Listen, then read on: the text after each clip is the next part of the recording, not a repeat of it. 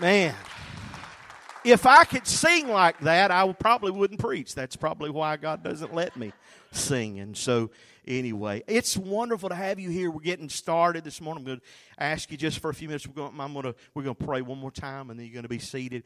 If you were with us 4 weeks ago, if you've been with us in the last 4 weeks, we started a series called Slings and Stones, and very simple about the life of David. And we've been using keywords every week, and we've been zeroing in on those because I honestly believe that you can take the Word of God, and when you preach it, even if you've talked about it before, you can go back and always glean something else from it. I honestly believe that with all of my heart.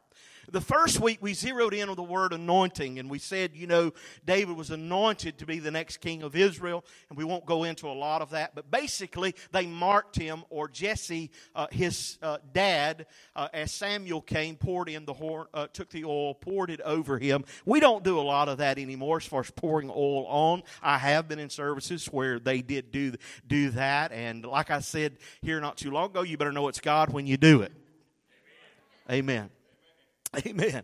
So the next thing is that we talked about was that God has purpose for your life, and we learned that whatever God has given you to do, and everybody has purpose. You've got purpose, I've got purpose in the kingdom of God. Do you know what I believe the most important thing is? That we help you discover what it is.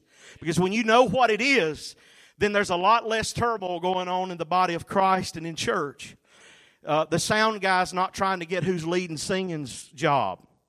Come on. Are you with me? And the guy leading the music or the person leading the music's not trying to get the associate pastor and the associate pastors. Are you with me? When you understand what your purpose is and you move in that, then things really just begin to align. And then we accomplish more together than we can apart. And then last week we talked about David and having a passionate attitude. And we're going to get into the service this morning, read a few scriptures to you. But having passion is this.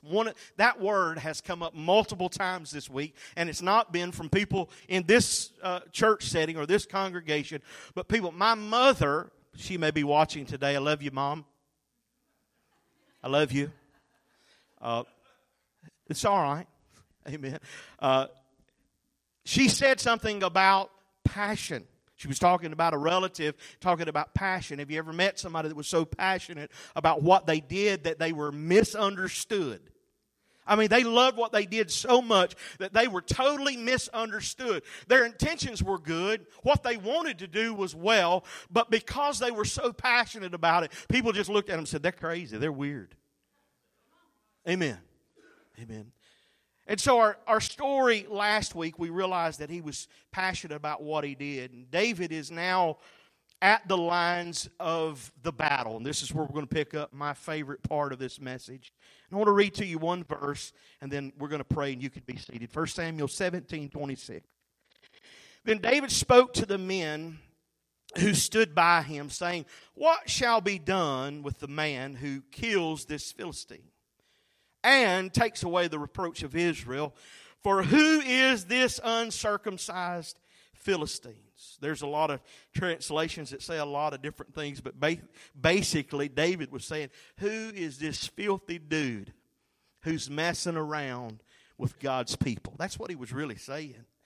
That he should defy the armies of the living God. Not just any army, but the armies of the living God. Father, I ask you this morning as you would go with us, that you would bless this time, that you would minister, Father, in this service, that your word would go out, be so transparent to those that are hearing, that, Lord, they would receive. Help us now again for the next few moments to lean in and glean from this, we pray. Lord, we ask it, we pray it, we believe it in the name that's named above every name, the name of Jesus. And everybody said, amen. And you may be seated. When we picked up, or where we left off last week, I shared with you a little bit about the fact of David's passion. We talked about his attitude. We talked about that a lot. And one of the things that we realized from the story of David, and I'm going to read to you several verses. So if you want to go to 1 Samuel 17, we're going to stay right there today.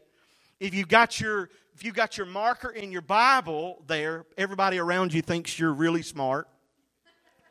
If you got your phone, you can look it up on your phone or on your tablet or whatever. But we talked about how that David was sent on a mission. He's still a young man. He still tends sheep for his father, because many times when God has a plan and a purpose for us, we don't stop doing what we've been doing to detour from what God's already called us to do. A lot of people think that something better in their life means a new assignment, and a lot of times that's not it at all. A lot of times people are looking for something else, something better, something free. That's why I know it's not free, but that's why people will stand 6 hours in a line to get a brand new iPhone. They want something else. They want something different. And many times when we get disgruntled, when we think, I've been teaching this class for years and nobody knows I'm even in the Sunday school department. I've been teaching this class on Wednesday night and nobody really even knows that I'm here. I've been picking up the trash in the parking lot for 6 months and nobody's ever said a word. Can I tell you that God knows?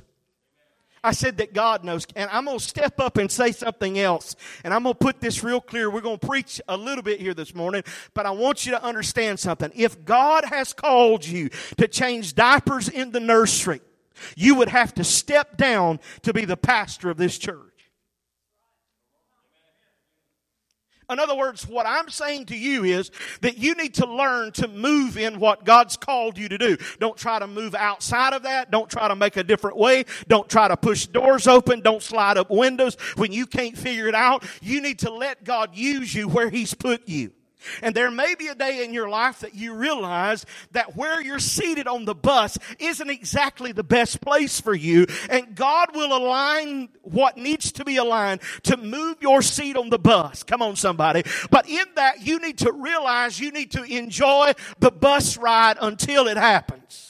Too many people looking for the exit door. Too many people wanting to jump off. But God has not called you to jump off. God's called you to enjoy the journey. And there may be a day that you get a different seat on the bus. But I'm going to tell you, new assignments doesn't always mean that you're the happiest person in the place. It does mean that you're fulfilling your purpose. And you will know the joy of the Lord. Because there is no greater joy. There is no greater peace than being in the perfect will of the Father.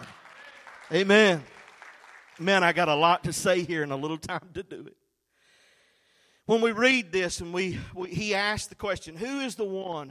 Who is the one? What are they going to do for the guy that kills this giant? It's worth noting that all of these men, because are standing on the battle line. The Bible teaches us that for 40 days, this battle line has been drawn. Every day, they would come down to the same place in this valley. And every day, this big giant of a man, scholars agree that he was at least 9 foot tall. They agree that from the facts that they can figure that his armor and everything that he wore was about 100 pounds plus. Not including the weaver's beam and the end of his spear. This dude was huge. He was big for that day, and especially big for this day.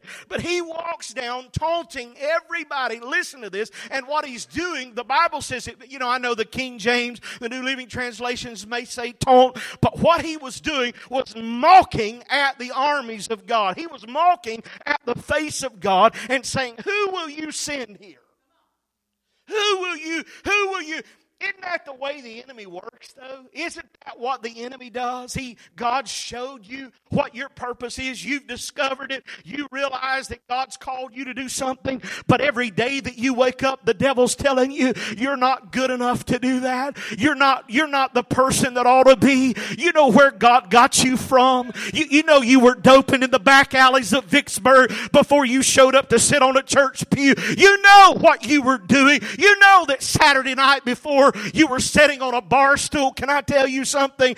That no matter where you've been and what you've done, God's love never changes for you. And the greatest thing about my God is He can find you right where you are, redeem you. Come on, somebody. Buy you back. Got a purpose. Feel like preaching this morning. If y'all don't help me, you're going to miss the buffet today. Every day to this point that David shows up, the men of Israel have heard the same mockings. They've heard the same words over and over again. They show up. One man is chosen.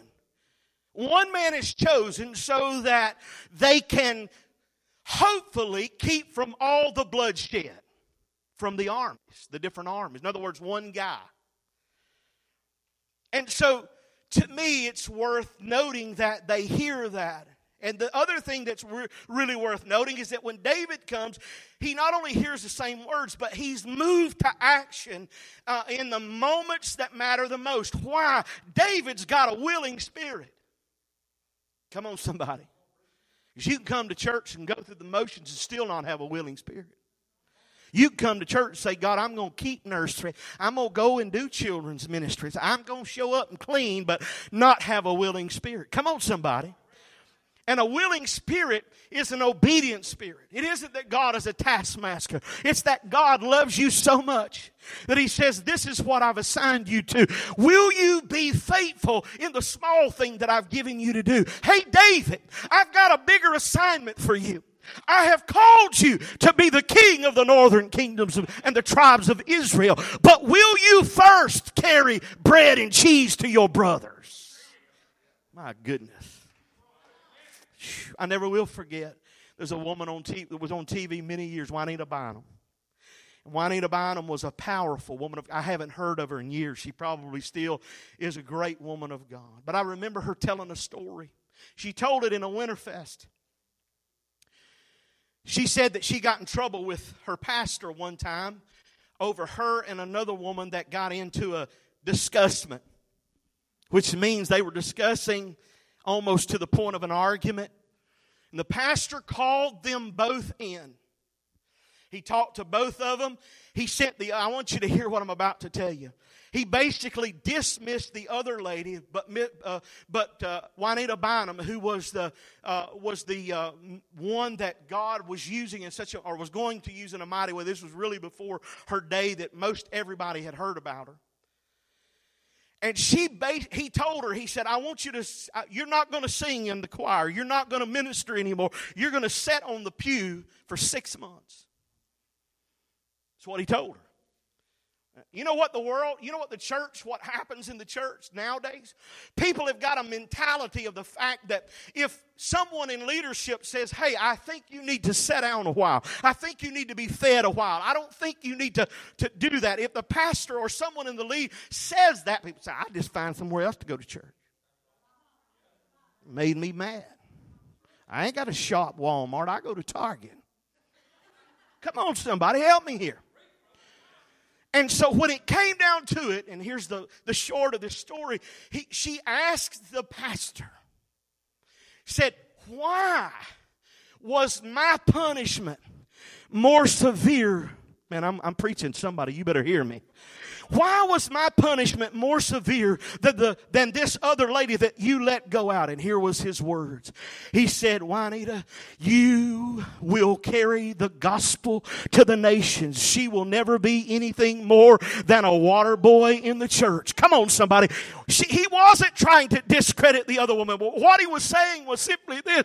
God has called you for a greater purpose. And if you don't realize that God has, and you don't fall under that, you'll never take the gospel to the nations. If you don't ever learn to operate where God has you, the assignment that you're supposed to be in, then you'll never move on. Man, I got to get through these messages here. 2 things would have been given to the man who would have killed Goliath. Real quickly, just giving these to you. First of all was the daughter's hand of the king in marriage. She was beautiful. Somebody say she was beautiful. Why was she beautiful, Pastor? Because you wouldn't give away an ugly daughter. Ain't no man going to fight for an ugly woman. I mean, it only makes sense, doesn't it? I'm gonna give you my homely daughter. Looks like she fell out of the ugly tree, hit every branch on the way down, the tree fell on her. Nobody going to fight for that. So we know that she had to be beautiful. Second thing was that person and the whole family would be tax-free. Somebody shout amen. Come on. I mean, tax-free. What can you say?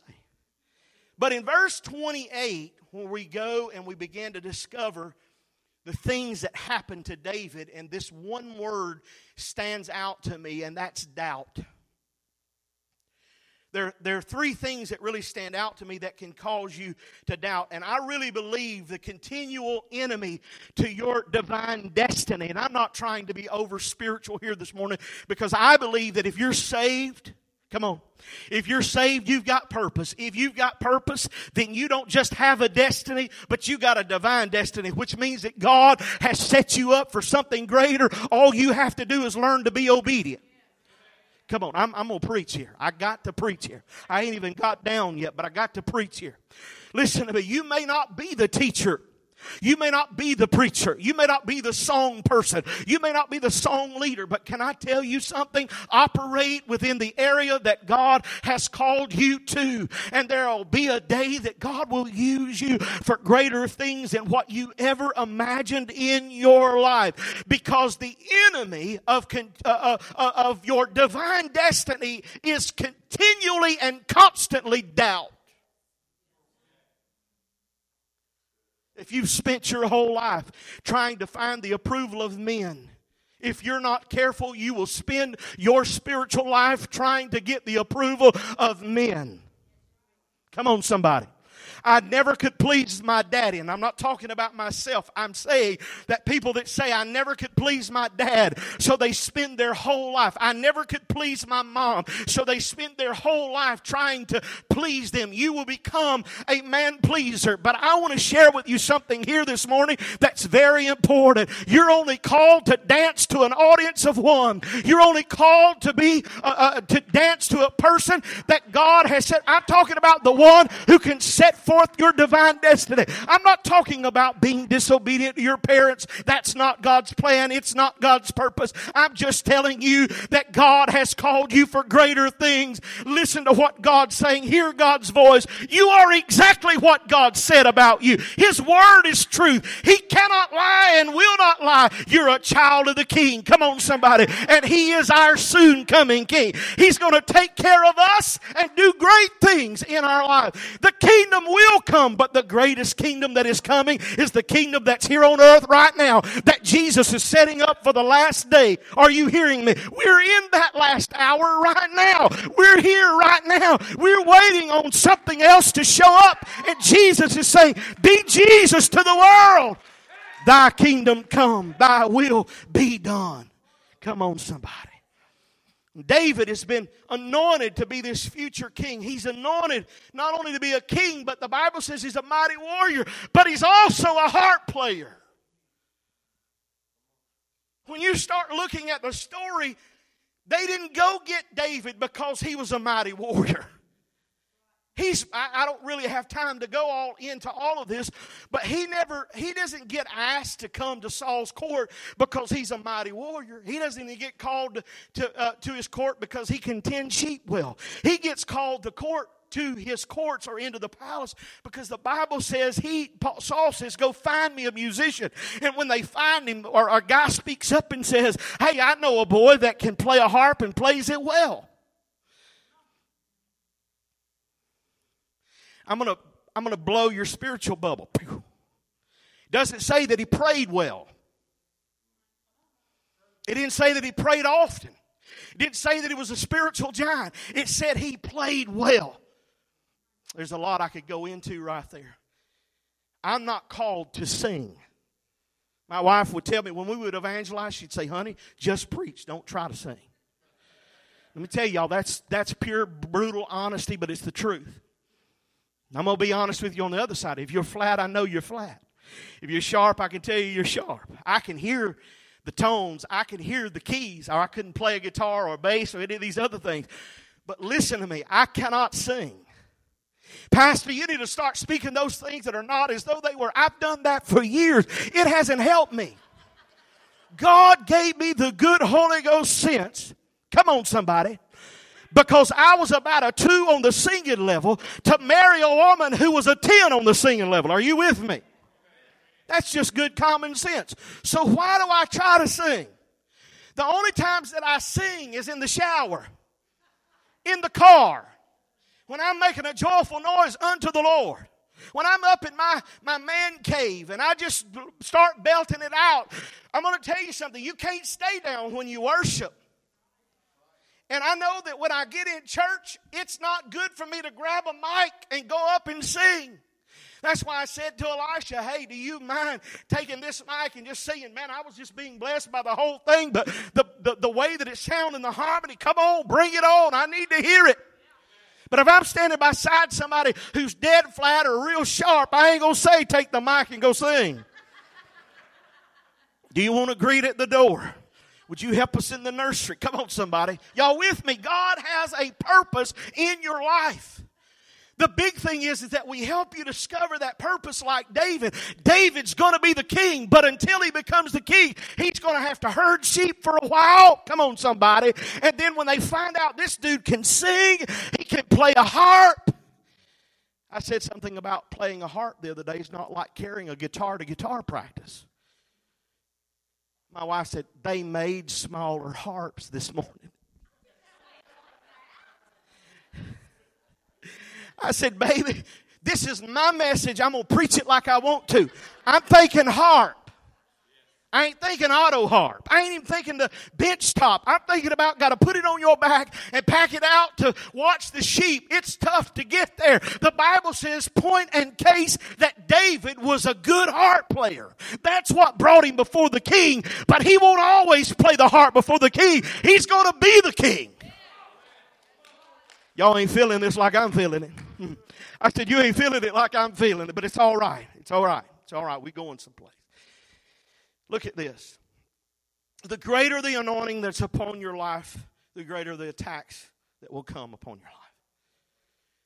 My wife reminded me years ago about a time when our kids were sick a lot. My kids are all grown and married and doing well for themselves. There was a guy that said, Pastor, I've never seen a family that Satan attacks them, the pastors, like he does you through your kids. You know why? Because the enemy knows if he really wants to get to you, get to what's the closest to your heart. So the greater the anointing that's on your life, the greater the attacks. Don't discount the attack. You just got to learn from it. If you're in school, then you got to learn from it. So what did you do, Pastor? Well, I'll tell you what I did. And I don't mind telling it. We're broadcasting live. I don't mind saying it. I believe it's the greatest testimony in the world. That when my daughter, who was not even 3 at the time, not even 3 years old, that climbed up hand over hand, and she knows this is truth, we've told it, to a top shelf of a pantry that's above my head, got a bottle of children's Tylenol because the oldest one, had a broke arm. Got the cap off of it, got the tinfoil off of it, got the stuff that you and I can't even get out of it, because a kid can do a lot when they want to. Took the whole bottle.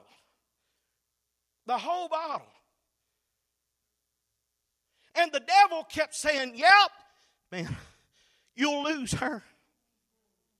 You preached all over. You've given the word of God. You've talked about my healing. You've talked about my miracles, but you'll lose her. I don't know who I'm preaching to, but I'm preaching to somebody to encourage you today. I'm telling you, if you're praying for a child, don't stop praying. I don't care how old they are. Come on, somebody. I got news for you. She's banking on 25 years old, and she's living today. And when the doctors would shake their head and look at their watches and say she's way toxic and we don't see a way, we named her Destiny for a reason, because she's destined for greatness. She's not destined to die.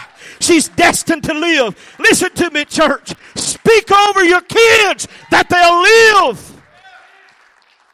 I feel like running here.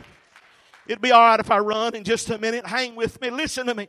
I know the doctors are great. I know that. I'm so thankful that God has given them in my life. But I'm here to tell you, the great physician. Oh, hallelujah. The one that can speak the word and the worlds turn around. The one who can speak, oh my goodness, the stars to stay in the heavens. And they do. Take his finger and draw out the rivers. Take his hands and scoop out the oceans. That's the God I'm serving. If He's big enough to create me in this big old world, He's able to heal my body when I need a touch from Him. That's the God that I'm serving. Man. Look at this. The enemy knows that if you've got a great future, understand this, that great attacks, you need to understand that, will come, but don't get discouraged because of the attack. The enemy will establish doubts of your destiny, number one, to accuse you. I'm not going to get all of this out, I don't think, this morning, but I'm going to try to get a little bit of it. Look at verse 28. Now Eliab, somebody say Eliab, older brother. I was raised with 3 sisters, so no older brother, but older sister. Eliab is the oldest brother. He heard what's being spoken to the men, and Eliab's anger was aroused against David, and he said, "Why did you come down here? And who have you left those few little sheep in the wilderness with?" Look at this. This is what he said. This is the older brother. "I know the pride," come on somebody, "of your heart. For you have just come down here to be nosy." I know I'm adding this in. This is TWV. You've been nosy, and that's why you've shown up to the battle. You just want to know what's going on. That's the only way. That's why. Now, we all know that when he got up that morning from last week, that his dad sent him with the bread and the cheese. He is the pizza boy of the day. It wasn't what he asked to do, not according to the scriptures. It's not what he wanted to do himself, but he was asked to do by his father. So he goes down with the basket, with the bread, with the cheese, and now he's being accused. Remember what I said, that great destiny, the companion of that is doubt? Did I tell you that the constant hindering of great destiny in your life is going to be the doubt? Well, let me share with you the other thing that he will use in order to bring that doubt is accusations against you. One of the things that the names that the Bible gives Satan, the King James, I believe, says the accuser of the brethren, and some say the accuser of the children. But God will always show you where you're wrong. Did you know that? Y'all, this is a word a lot of y'all folk ain't been in church very much, don't hear this anymore, but we need to hear it, and that's a word called conviction. That says, I can't go there, I can't do that, I can't say that because I have conviction. That doesn't mean that the preacher preached about it. That means that the Holy Ghost on the inside of me just won't let me. I can't look at that, I can't read that, I can't listen to that. That's conviction of the Holy Ghost. Are you with me? The Spirit of God will show you. He will point. The Holy Spirit of God is the working agent in the church. He will show you. He will point to you and let you see your sin. That's the conviction. The law would do that in the Old Testament. But hear this. The Holy Spirit of God, God Himself, will never point you out and shame you. Never. But the enemy on the other side, the accuser of the children, the accuser of the brethren, will often come to you and point you out. God's showing you your sin is to help you change that, but He never shows you to shame you. God's saying, hey, look, I'm giving you, somebody say, a space of grace. Come on. Y'all with me? I'm getting close here. Just a couple more points. Hear this. I'll give you an example. The gym. Everybody like, I got a gym membership. Some of y'all have heard me talk about the gym membership. I've taken the first 2 steps of the gym membership. 1, buy the membership. 2, get a pair of tennis shoes. You don't want to get in too big of a hurry. The enemy, you do all of that. You got the key thing that lets you in. You don't even have to ask somebody to let you in the door. You got a thing that lets you in. But the enemy will look at you just like the older brother did and say, why are you going to the gym? Come on, somebody. Y'all don't act like you don't know what I'm talking about. You were fat last October. And you'll be fat at the end of this October. You say, Pastor, you're awful direct. I just don't know how else to give it to you, right? Everybody gets that. They understand that. That's how the enemy works. The enemy says you'll always be overweight. Your mama was, your daddy was, your grandpappy was, your grandmother was. It's in your genes. There's not anything you can do about it. So you know you were fat before you showed up to the gym. You're probably still going to be fat after you get out of the gym. I'm sharing that with you because that's how the enemy works. But God on the other side looks at you and says, hey son, you've made the first 2 steps. You bought a gym membership. You got a pair of shoes. I created you in my image. Let's go, boy. Come on, somebody. That's how God looks at you. That's what God says. And He also will say to you, hey, you know what?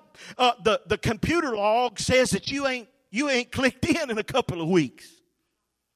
But He doesn't say, look at yourself in the mirror. You are overweight. Get to the gym. He says, come on, let's get going, boy. Let's show up. Let's do something. Why? Because you can't get it if you don't show up to get it. I preach stuff in church I know that I've covered. And somebody said, I wish sometimes, Pastor, you'd preach on this subject. Well, you didn't get here the week that I did or the weeks that I did. That's why you didn't hear it. I just wish you'd help me out on a Wednesday night. We just went through a whole thinking series on Wednesday night about the very thing you're talking about. I'm saying that not to point a finger, but to tell you, you can't get it if you don't show up to get it. All right. I can imagine David, and just quickly here, he says, I came here with the right heart. I come here to serve my brothers. But my older brother's accusing me of being prideful and having this wickedness in my heart. All David was really trying to do was bring some lunch. I thought about something, and I'm going to share it with you. I think I wrote maybe a little line on this. If you ever read anything that I've written on Facebook, please don't take too much to heart. A lot of what I write is when I'm studying messages and something will click inside of me, and I don't always preach it, but I will put it down because it's easy for me to go back and find it. And usually it's pretty good. Have you ever been accused by someone you were trying to help? Now, David knows his heart is pure. He goes down to try to help them. He wasn't there of his own accord. His daddy sent him. But his brothers, who he's trying to help, accuse him. You say, no, that's never been me, Pastor. Then don't pastor a church. Don't go into ministry. Because you can do marriage counseling and they're hating each other, breaking fine china in the room. Come on, somebody. Throwing stuff at each other. And then when they get back together, you're the devil. Don't you follow with me? Have you ever been accused of someone you've been trying to help? The worst feeling in the world is trying to help somebody else and then have them turn on you. You parents with teenage girls, you know what I'm talking about.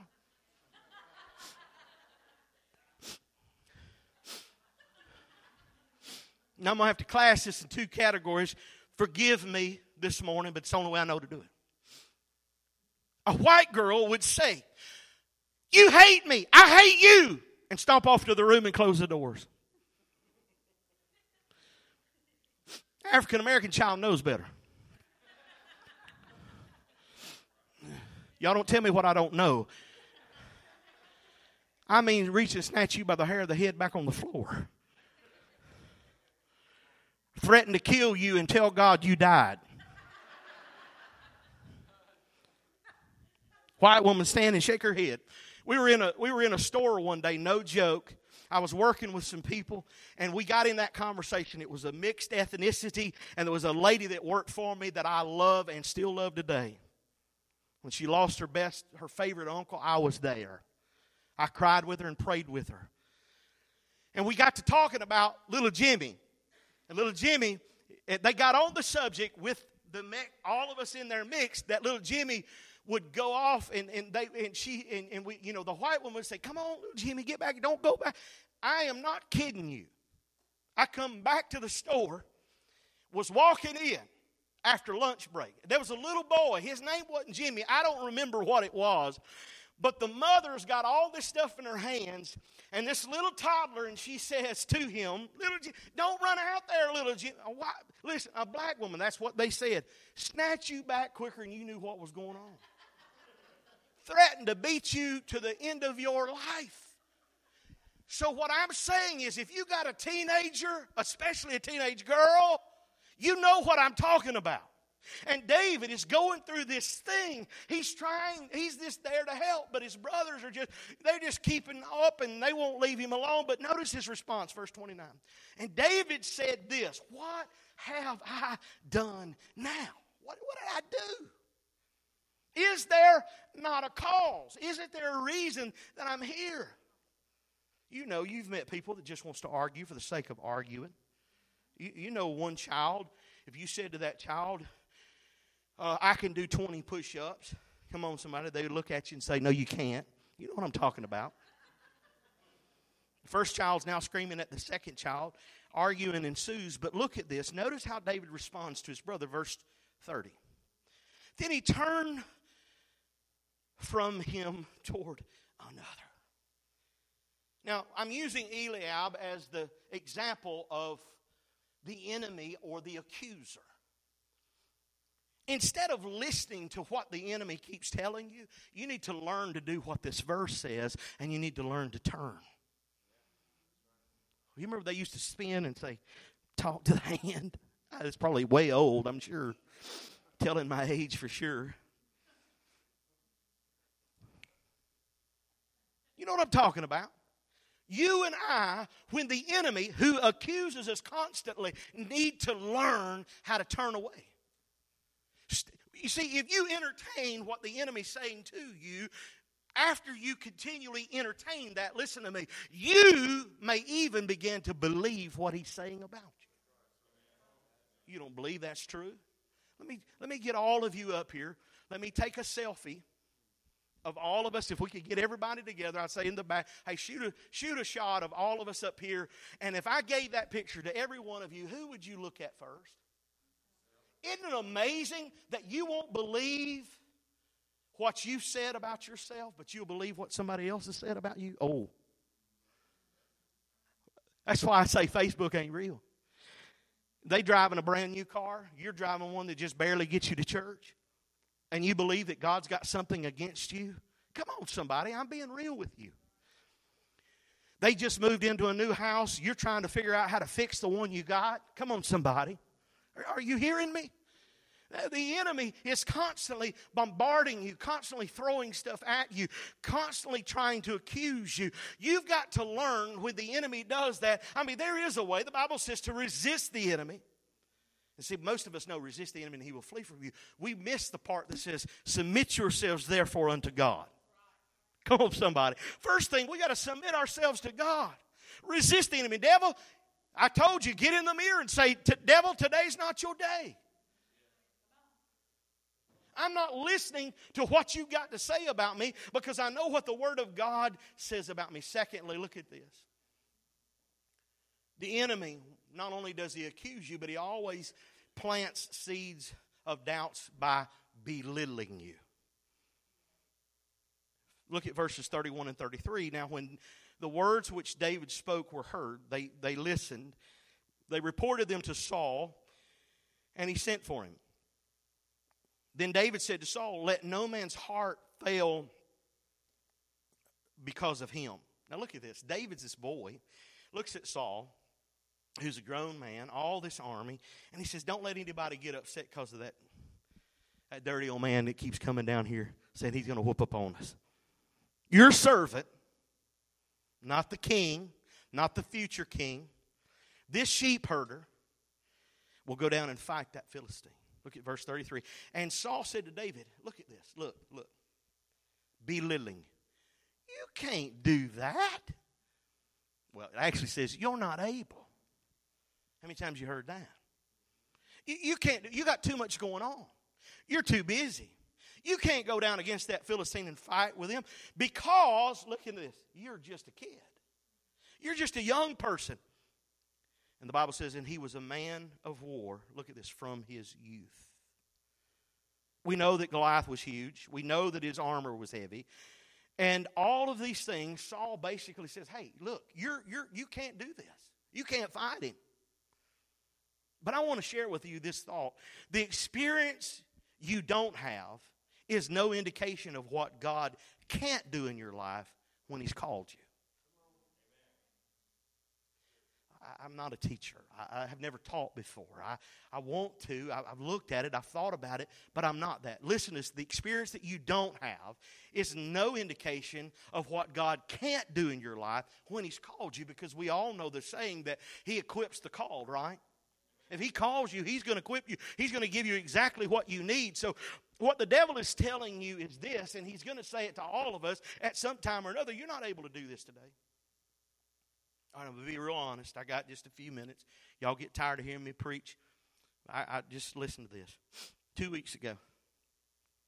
I think it was 2 weeks ago. We came into the church service, and I told Pastor Tagan this. I shared it with my wife. And I could tell on the drive, you're going to get lunch. I mean, we're usually so worn out by the end of service. Let's just grab something and go. Let's just go home. Or let's go get something to eat and let's enjoy. 2 weeks. I think it was 2 weeks ago. I believe that's right. We got in the car and it's like silence. And I thought, man, Elisha, I don't know if you're. Boy, that was bad. That was bad. And it wasn't that what God, I felt like, had given me to say was bad. His word surely wasn't bad. I didn't think that the worship team did a bad job at all at what they were called to do. They did very well. But for some reason, listen to this. I'm being honest with you. You're listening to what I'm saying. Anybody ever chopped wood before? When I was a kid, we heated the house. It was a farmhouse with wood. That's how they heated it. I've chopped, when I was a kid, my share of wood. I'm going to be honest with you. I don't have a wood-burning fireplace now. It's gas, That's my kind of fireplace. You know what I'm saying? Thank you, Blossman Gas. It's a plug there. Amen. See Regina Foster. All right, anyway. I don't do that anymore. I felt like in that service, I was chopping wood. You ever been in one of those? And the enemy kept pointing and saying, man, I told you you're horrible. You're 49 years old and you're not 30. You're not 25 anymore. You're going down quick, dude. You're on your way out. Churches, they're looking for somebody younger. They got to find somebody that can keep up with the pace. They remember how you used to preach. Come on, are y'all hearing me? All y'all sitting there going, like, really? Come on, somebody, are you with me? Why? Because the enemy knows that if he can continually put doubt in your mind and accuse you, he may stop you or hinder you. And then I went away and I said something to Bethany, and she was like, yeah, I felt that too. And I said, I felt like for some reason, maybe I wasn't getting through. I felt like, look, the next week, which was last week, during that week, and I'm honestly, brutally honest with you guys, the biggest fear that I have in pastoring a church isn't dealing with people. The biggest fear that I have with dealing with church is after pastoring a church almost 18 years is that on Monday morning I got to preach something better or something else the next Sunday. You see what I'm saying? It's got to be different. I'm not going from one church to the next church, and when I preach I sound like a superstar because I done preached them all many times. Y'all know what I'm talking about? Some of y'all don't know, but I mean, when you've preached it 3 or 4 or 5 times and you come to a church and you can memorize all your notes and turn everything off and everything looks good, you look like a superstar. When you get up and you're fighting the enemy, you're chopping wood spiritually, you feel like you're battling hell all over again for some reason or other. Something's going on. You don't know what it is, but you've got to push through. Even when the enemy's accusing, when the enemy's belittling you, when he's telling you you'll never be any more than what you are. Come on, somebody. When the enemy's doing that to you, you've got to learn to push through. And you can't do it through books, and you can't do it through a Google program. You've got to get on your knees and get in the book, the Word of God, and declare that His righteousness is greater than your deficiencies. Come on, somebody. And that His righteousness and grace is greater than your dysfunction. And greater is He that is in me than he that is in the world. And if God has put me here, brought me here, placed me here, the devil is a lie. Come on, give the Lord praise.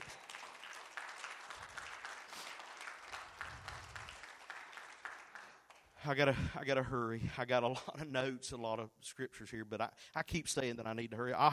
Somebody's going to say, Pastor, why do you say you have to hurry? Because people got food on their mind. Verse 34 and 35. Look at David's response. He said, but David said to Saul, your servant used to keep his father's sheep, and when a lion and a bear came out and took a lamb of the flock, I went out and I struck him and delivered the lamb from his mouth. And when it arose against me, I caught it by the beard. He's talking about the bear. And I struck it and killed it. I may be just a kid. I may be just a youth. I may be small in your eyes, but God's used me in a great way. See, David hears these discouraging words, but David knew that something would happen. He didn't know. He didn't know that he would always be keeping his father's sheep, but he is. And the very thing that the world thought or Saul thought or his brothers thought disqualified him was actually the very thing that God was going to use to qualify him. Beneath the surface, I use this illustration. He's a harp player, and some of y'all thinking harp, because we don't have harps and bands normally around here in school system. He's a piccolo player. He's a flute player. Are y'all with me? But the Bible has called him not just to play the harp. He's called him because he's got the heart of a warrior. And the heart of the warrior will stand during the testings of times, even when he's belittled, even when he's being accused. And he will look the giant right in the face, even if he has to look up. Come on, somebody. Or look down.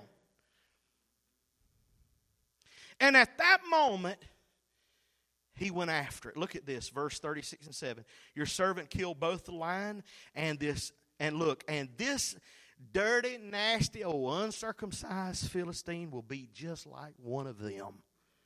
Seeing he has mocked, he has defied the armies of the living God. David said, the Lord who delivered me from the paw of that lion and the paw of that bear, he will deliver me from the hands of this Philistine.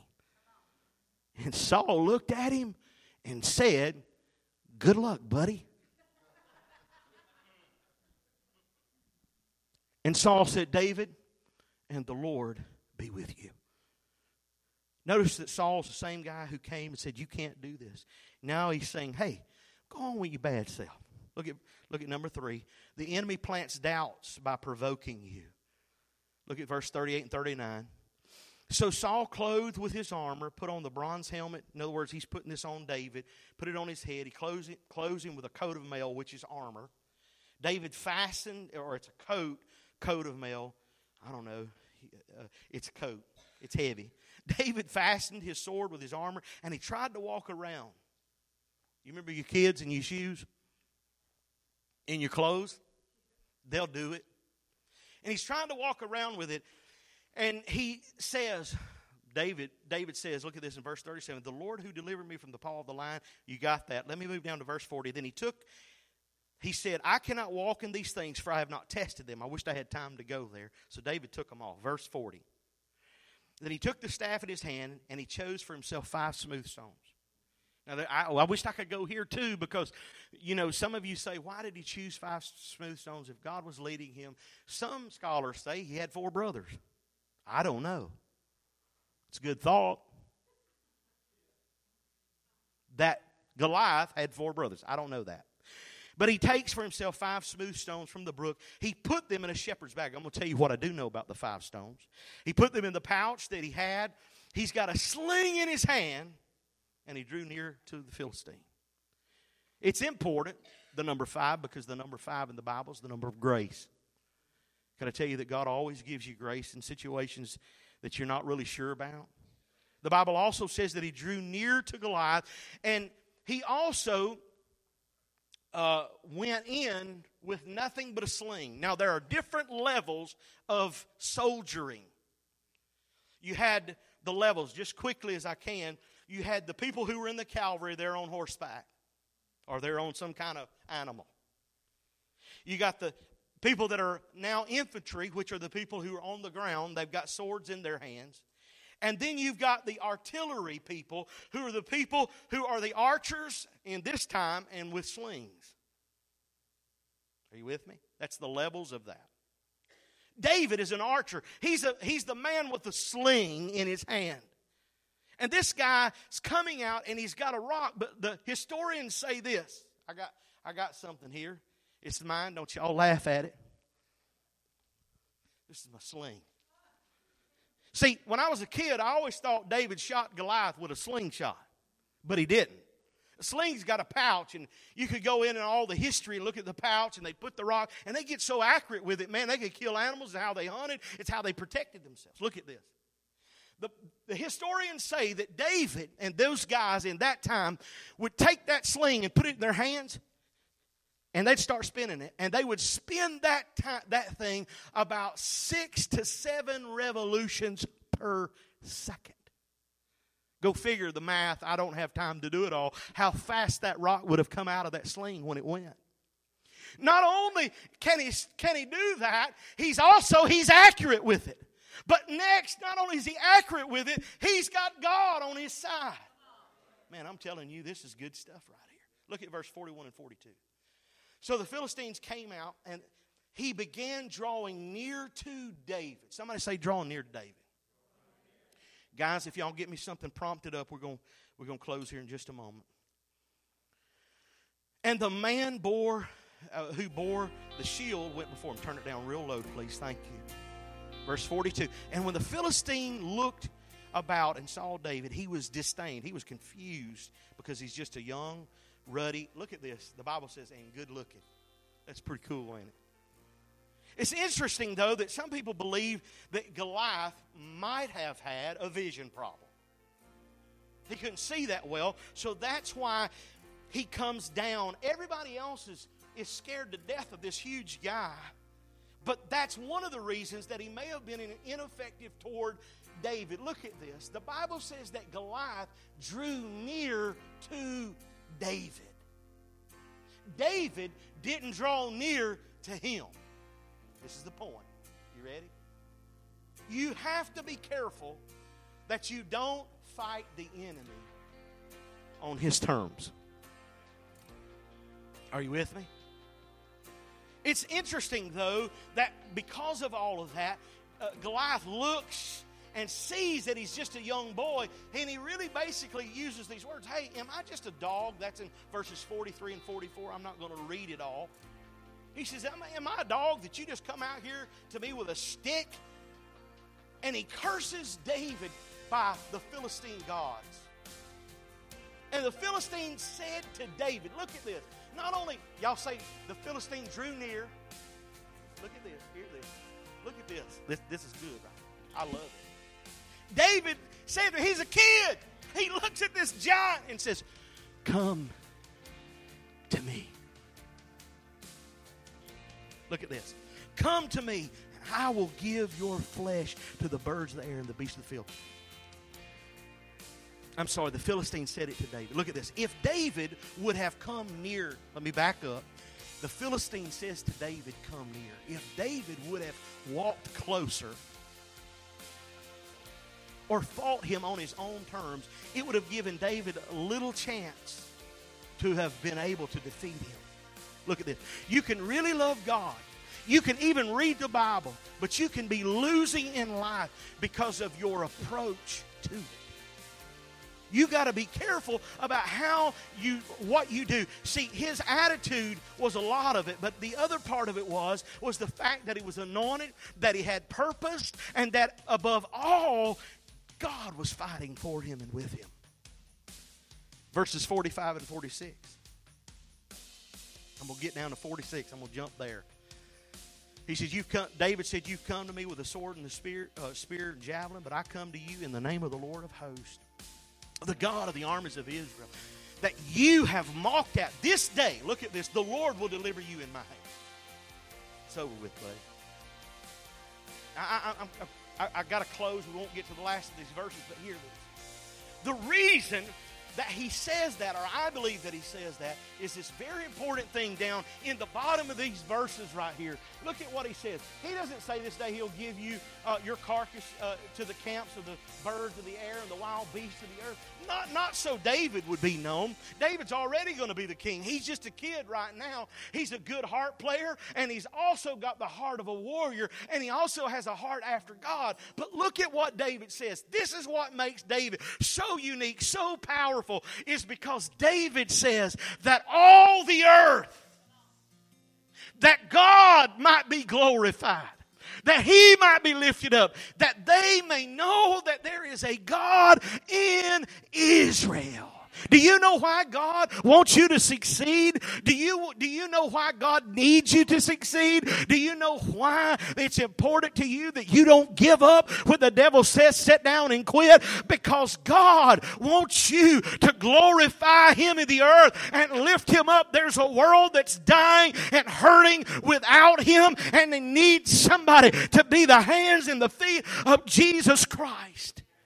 Would you stand with me? Don't let the enemy dictate to you these rules of engagement. Don't let the enemy shame you. Don't let the enemy tell you